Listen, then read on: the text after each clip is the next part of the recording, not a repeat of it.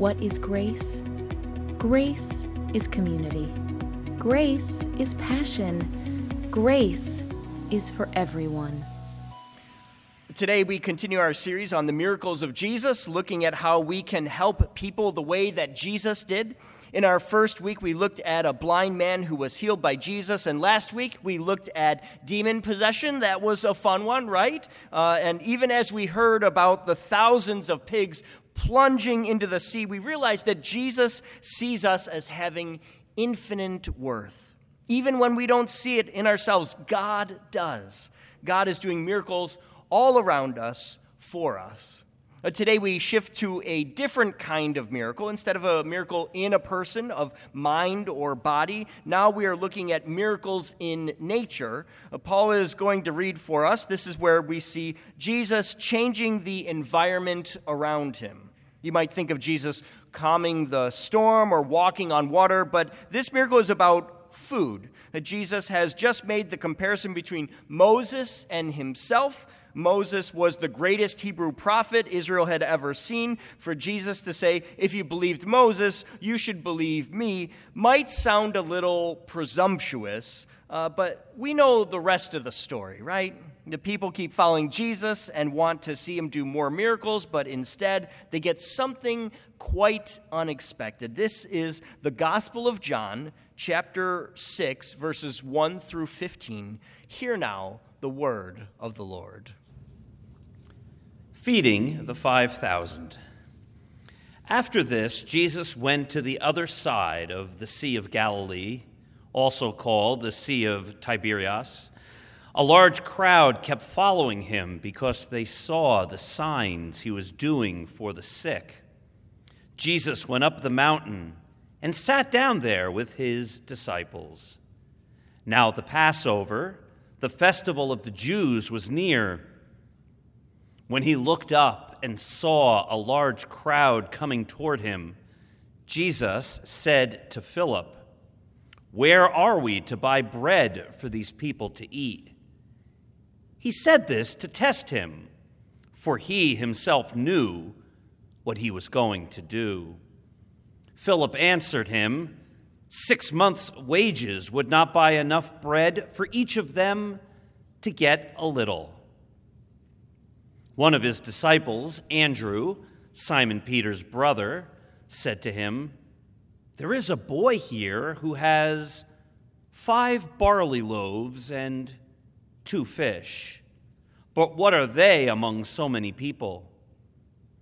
Jesus said, "Make the people sit down." Now there was a great deal of grass in the place, so they sat down, about 5,000 in all. And then Jesus took the loaves, and when he had given thanks, he distributed those to those who were seated. So also the fish, as much as they wanted. When they were satisfied, he told his disciples, "Gather up the fragments left over, so that nothing may be lost." So they gathered them up, and from the fragments of the 5 barley loaves left by those who had eaten, they filled 12 baskets. When the people saw the sign that he had done, they began to say, "This is indeed the prophet who is come into the world." When Jesus realized that they were about to come and take him by force to make him king, he withdrew again to the mountain by himself. And from Exodus 16, 14, and 15, when the layer of dew lifted, there on the surface of the wilderness was a fine, flaky substance, as fine as frost on the ground. When the Israelites saw it, they said to one another, "What is it?" For they did not know what it was. Moses said to them, "It is the bread that the Lord has given you to eat." This is the word of the Lord for the people of God. Thanks be to God. Let us pray. Lord, make us an inclusive community passionately following Jesus Christ. Open us to your miracle for our lives today. It may not be the one we want or the one we expect, but give us the miracle we need today.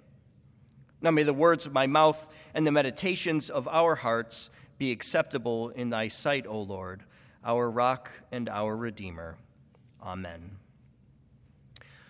I have a dog named Pearl. That's P-U-R-L, which is a knitting term.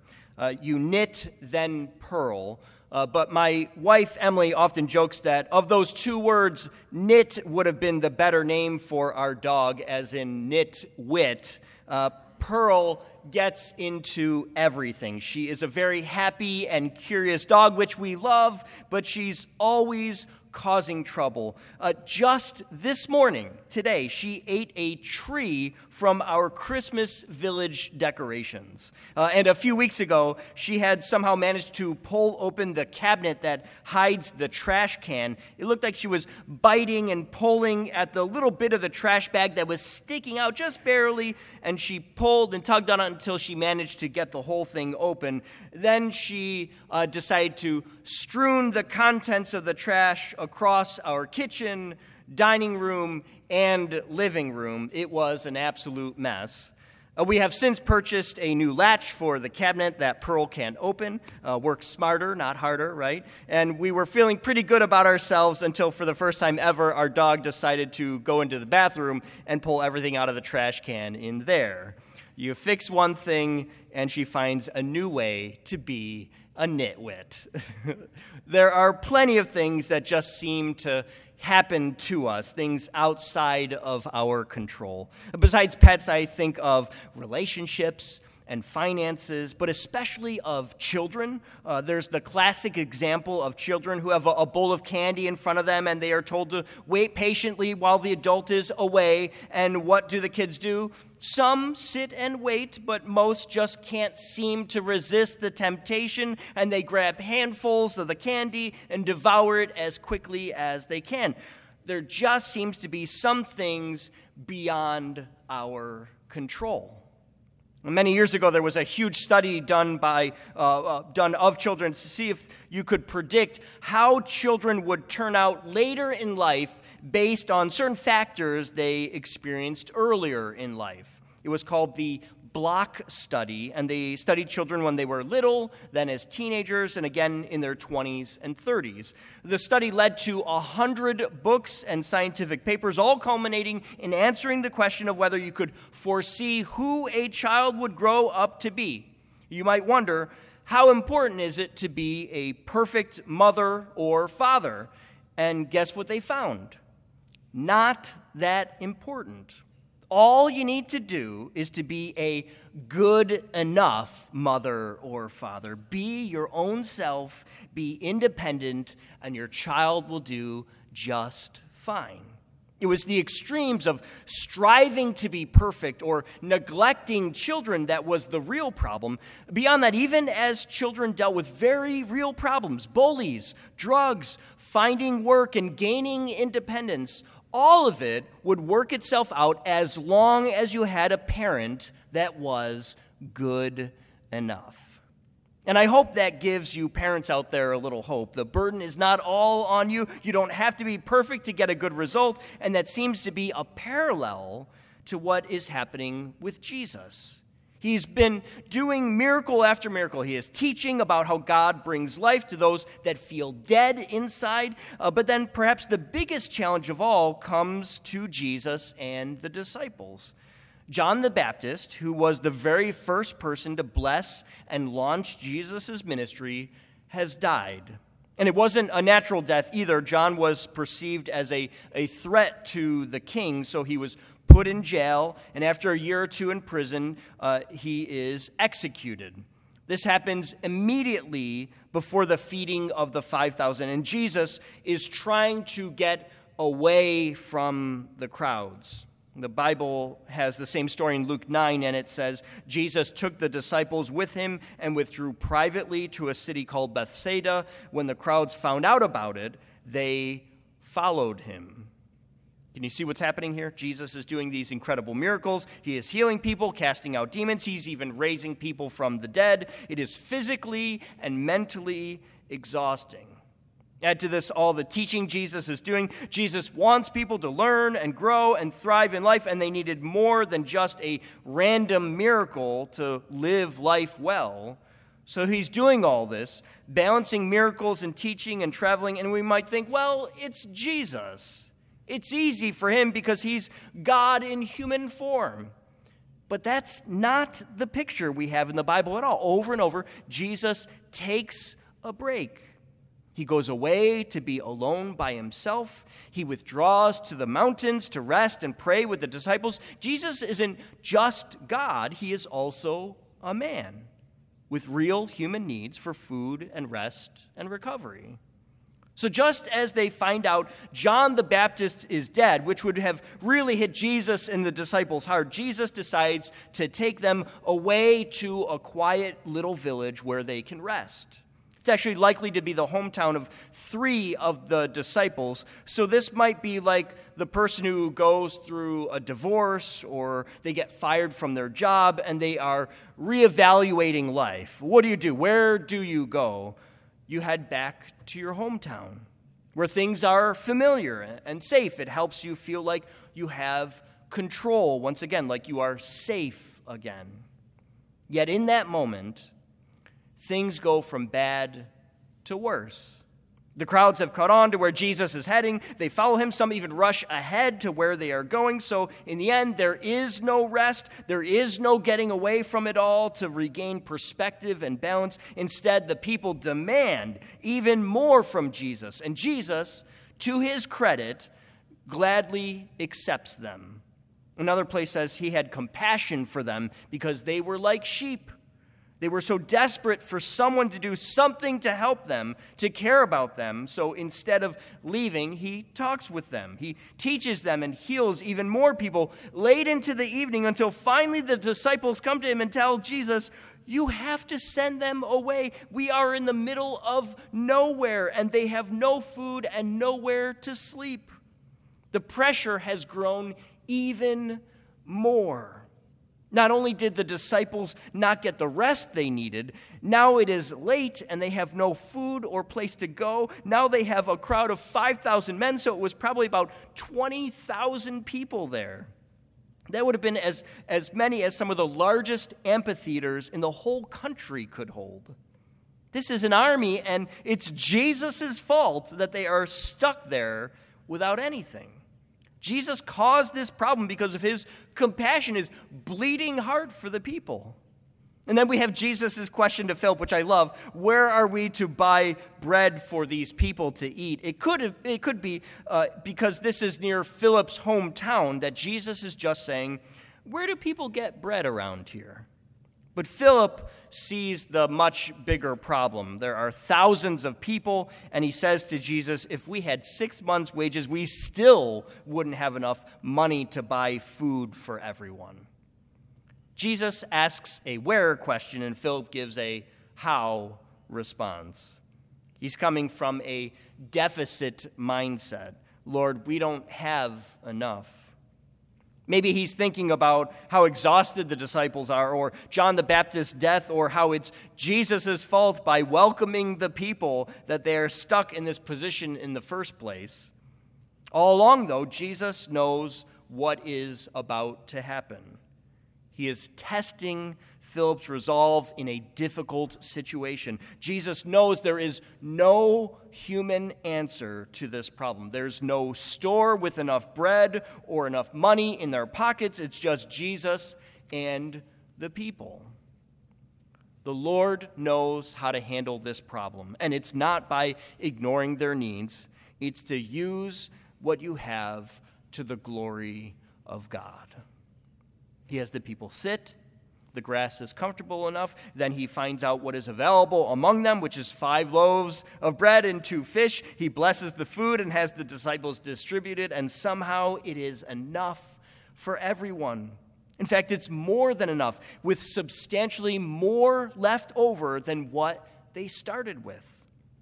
Somehow everyone has eaten their fill, and there is still more. Now, there's a scholar who says what really happened here is that in this one boy offering up his bread and fish to the masses, everyone else feels such shame and guilt that they all pull out their meals as well. He says this isn't a miracle, this is just people doing what they should have done in the first place. But I beg you, why in the world would this be remarkable if that's what happened? This is one of only 2 stories that are in all 4 Gospels. The disciples thought this moment, this miracle, is incredibly pivotal in the life of Jesus. People have to know what happened here. They have to know how people who had nothing, who were desperate for a miracle, saw a change of nature through Jesus' power. They found out that Jesus will provide. They experienced a meal that would rewrite the history books. In Judaism, Passover was the most important meal of the year. It was a celebration of how the people of Israel were able to escape slavery in Egypt. The whole nation would gather in family homes and tell the story of how those marked by the blood of the Lamb were spared as the angel of death passed over them. As they ate food together, they were reminded of the details of this event. Today we call it a Seder meal. Jesus, though, is offering a new Seder meal, a new Passover. This time it is his blood that will mark you to be spared. This time it is his bread, seemingly out of nowhere, that will sustain you. If today you are saying, I don't have money, I don't have a penny to my name, and I am all out of options, know that Jesus is reminding us that he will provide. He is present with you. He will make a way where there isn't a way. We've been hearing a verse of Scripture for the last several weeks leading up to Tithe Sunday. The verse is Malachi 3:10. Bring the full tithe into the storehouse so that there may be food in my house, and thus put me to the test, says the Lord of hosts. See if I will not open the windows of heaven for you and pour down for you an overflowing blessing. The prophet is saying essentially, when you tithe your 10%, the floodgates of heaven are opened up. That's what windows in heaven means, floodgates. Water will come pouring out to nurture and sustain your crops. You will find life where otherwise you might find barrenness and dryness. I know I found this to be true in my own life. After my college days, living on minimum wage, I got full-time work and started a budget. I committed 10% of everything I earned to go to God. I've had times where I struggled financially, sure, but the benefit has always been knowing the blessing of God. I feel like I can always turn to God and turn to the church in a time of need. I think the same is true for you. When things are difficult, Jesus will provide. There is no doubt in my mind. It doesn't mean money shows up magically, but it does mean the floodgates are open. You will experience the blessing of God when your life is open to Jesus. I wonder, can you put your trust in Jesus like that today? Can you trust that the bread you need, whether it's physical bread to keep your body alive or spiritual bread to keep your spirit alive, will it be there when you need it? Do you trust Jesus for it? Maybe you're like the Israelites in Exodus 16, looking at the flaky stuff saying, what is it? What is that? Maybe it's hard to even see how God is giving you the nourishment that you need. I had someone tell me this week, Brian, I'm struggling to come to church. It can be hard with all the directions the world pulls you in. The world is always going to demand more and more and more of you. In the church, though, we say, give God what God asks you to give and know that it is enough. Watch how God provides when you simply commit to give as God asks you to give. I love how at the end of this feeding of the 5,000 passage, the people are so excited by the bread, they want to force Jesus into being made king.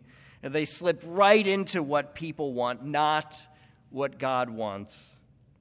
The one thing I can offer here is that God wants the fullness of life for you. If the things you are doing aren't bringing you life, then get quiet with God and ask what he wants to give you in this new Passover meal. Are you tired? Has it been a long Christmas fair season for you? Have you given all you think that you can give? Know that God will sustain you. Simply trust that your needs will be taken care of. Let's end with this. Michael heard from his neighbor about an organization he wanted to support. When he got home, he typed the name in online, found their donation page, and wrote in $150. When he went to type in his credit card number, though, there was a mistake. What he actually wrote was a donation for $15,041, 100 times the amount he meant to give. When he noticed the mistake, he canceled the transaction and called his credit card company so he could try again, this time for the right amount. The problem, though, was that the donation page still showed the original amount. Everyone in the world could see the supposed $15,000 donation. The charity centered in Bangladesh started sending him messages thanking him for the donation. They even made a video with different people thanking Michael by name for his donation. He felt awful. All these poor Bangladeshis thanking him for a donation he never made. What's he supposed to do when he doesn't have the resources he needs to make it right? Well, Michael increased his donation to $1,500. He could do that, and then he decided to own up to his mistake. He shared with people that what had happened and invited them to give to this organization too. People started posting on the donation page, "We're all here to make up for Michael's mistake." In just a few weeks, the organization had collected $120,000 from these gifts, 8 times more than the mistaken amount Michael had entered in the beginning. An accident leading to a lack of resources, turning into a blessing of God from heaven.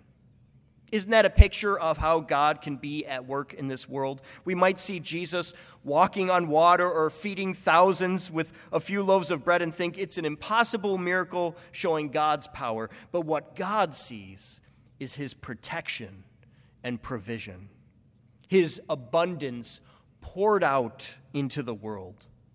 So let Jesus provide for you today. Let a new Passover begin in your life as you are sustained by the Lord. It's not always the meal you would choose for yourself. It's not always the perfect life you envision for yourself. Instead, it is what we need to be sustained today. It is our life yielded over to God so that his will might be done in this world. May you be blessed by the bread of the Lord today as your life is yielded to God. Amen. Amen. For everything happening at Grace, check out our website at gumc.org.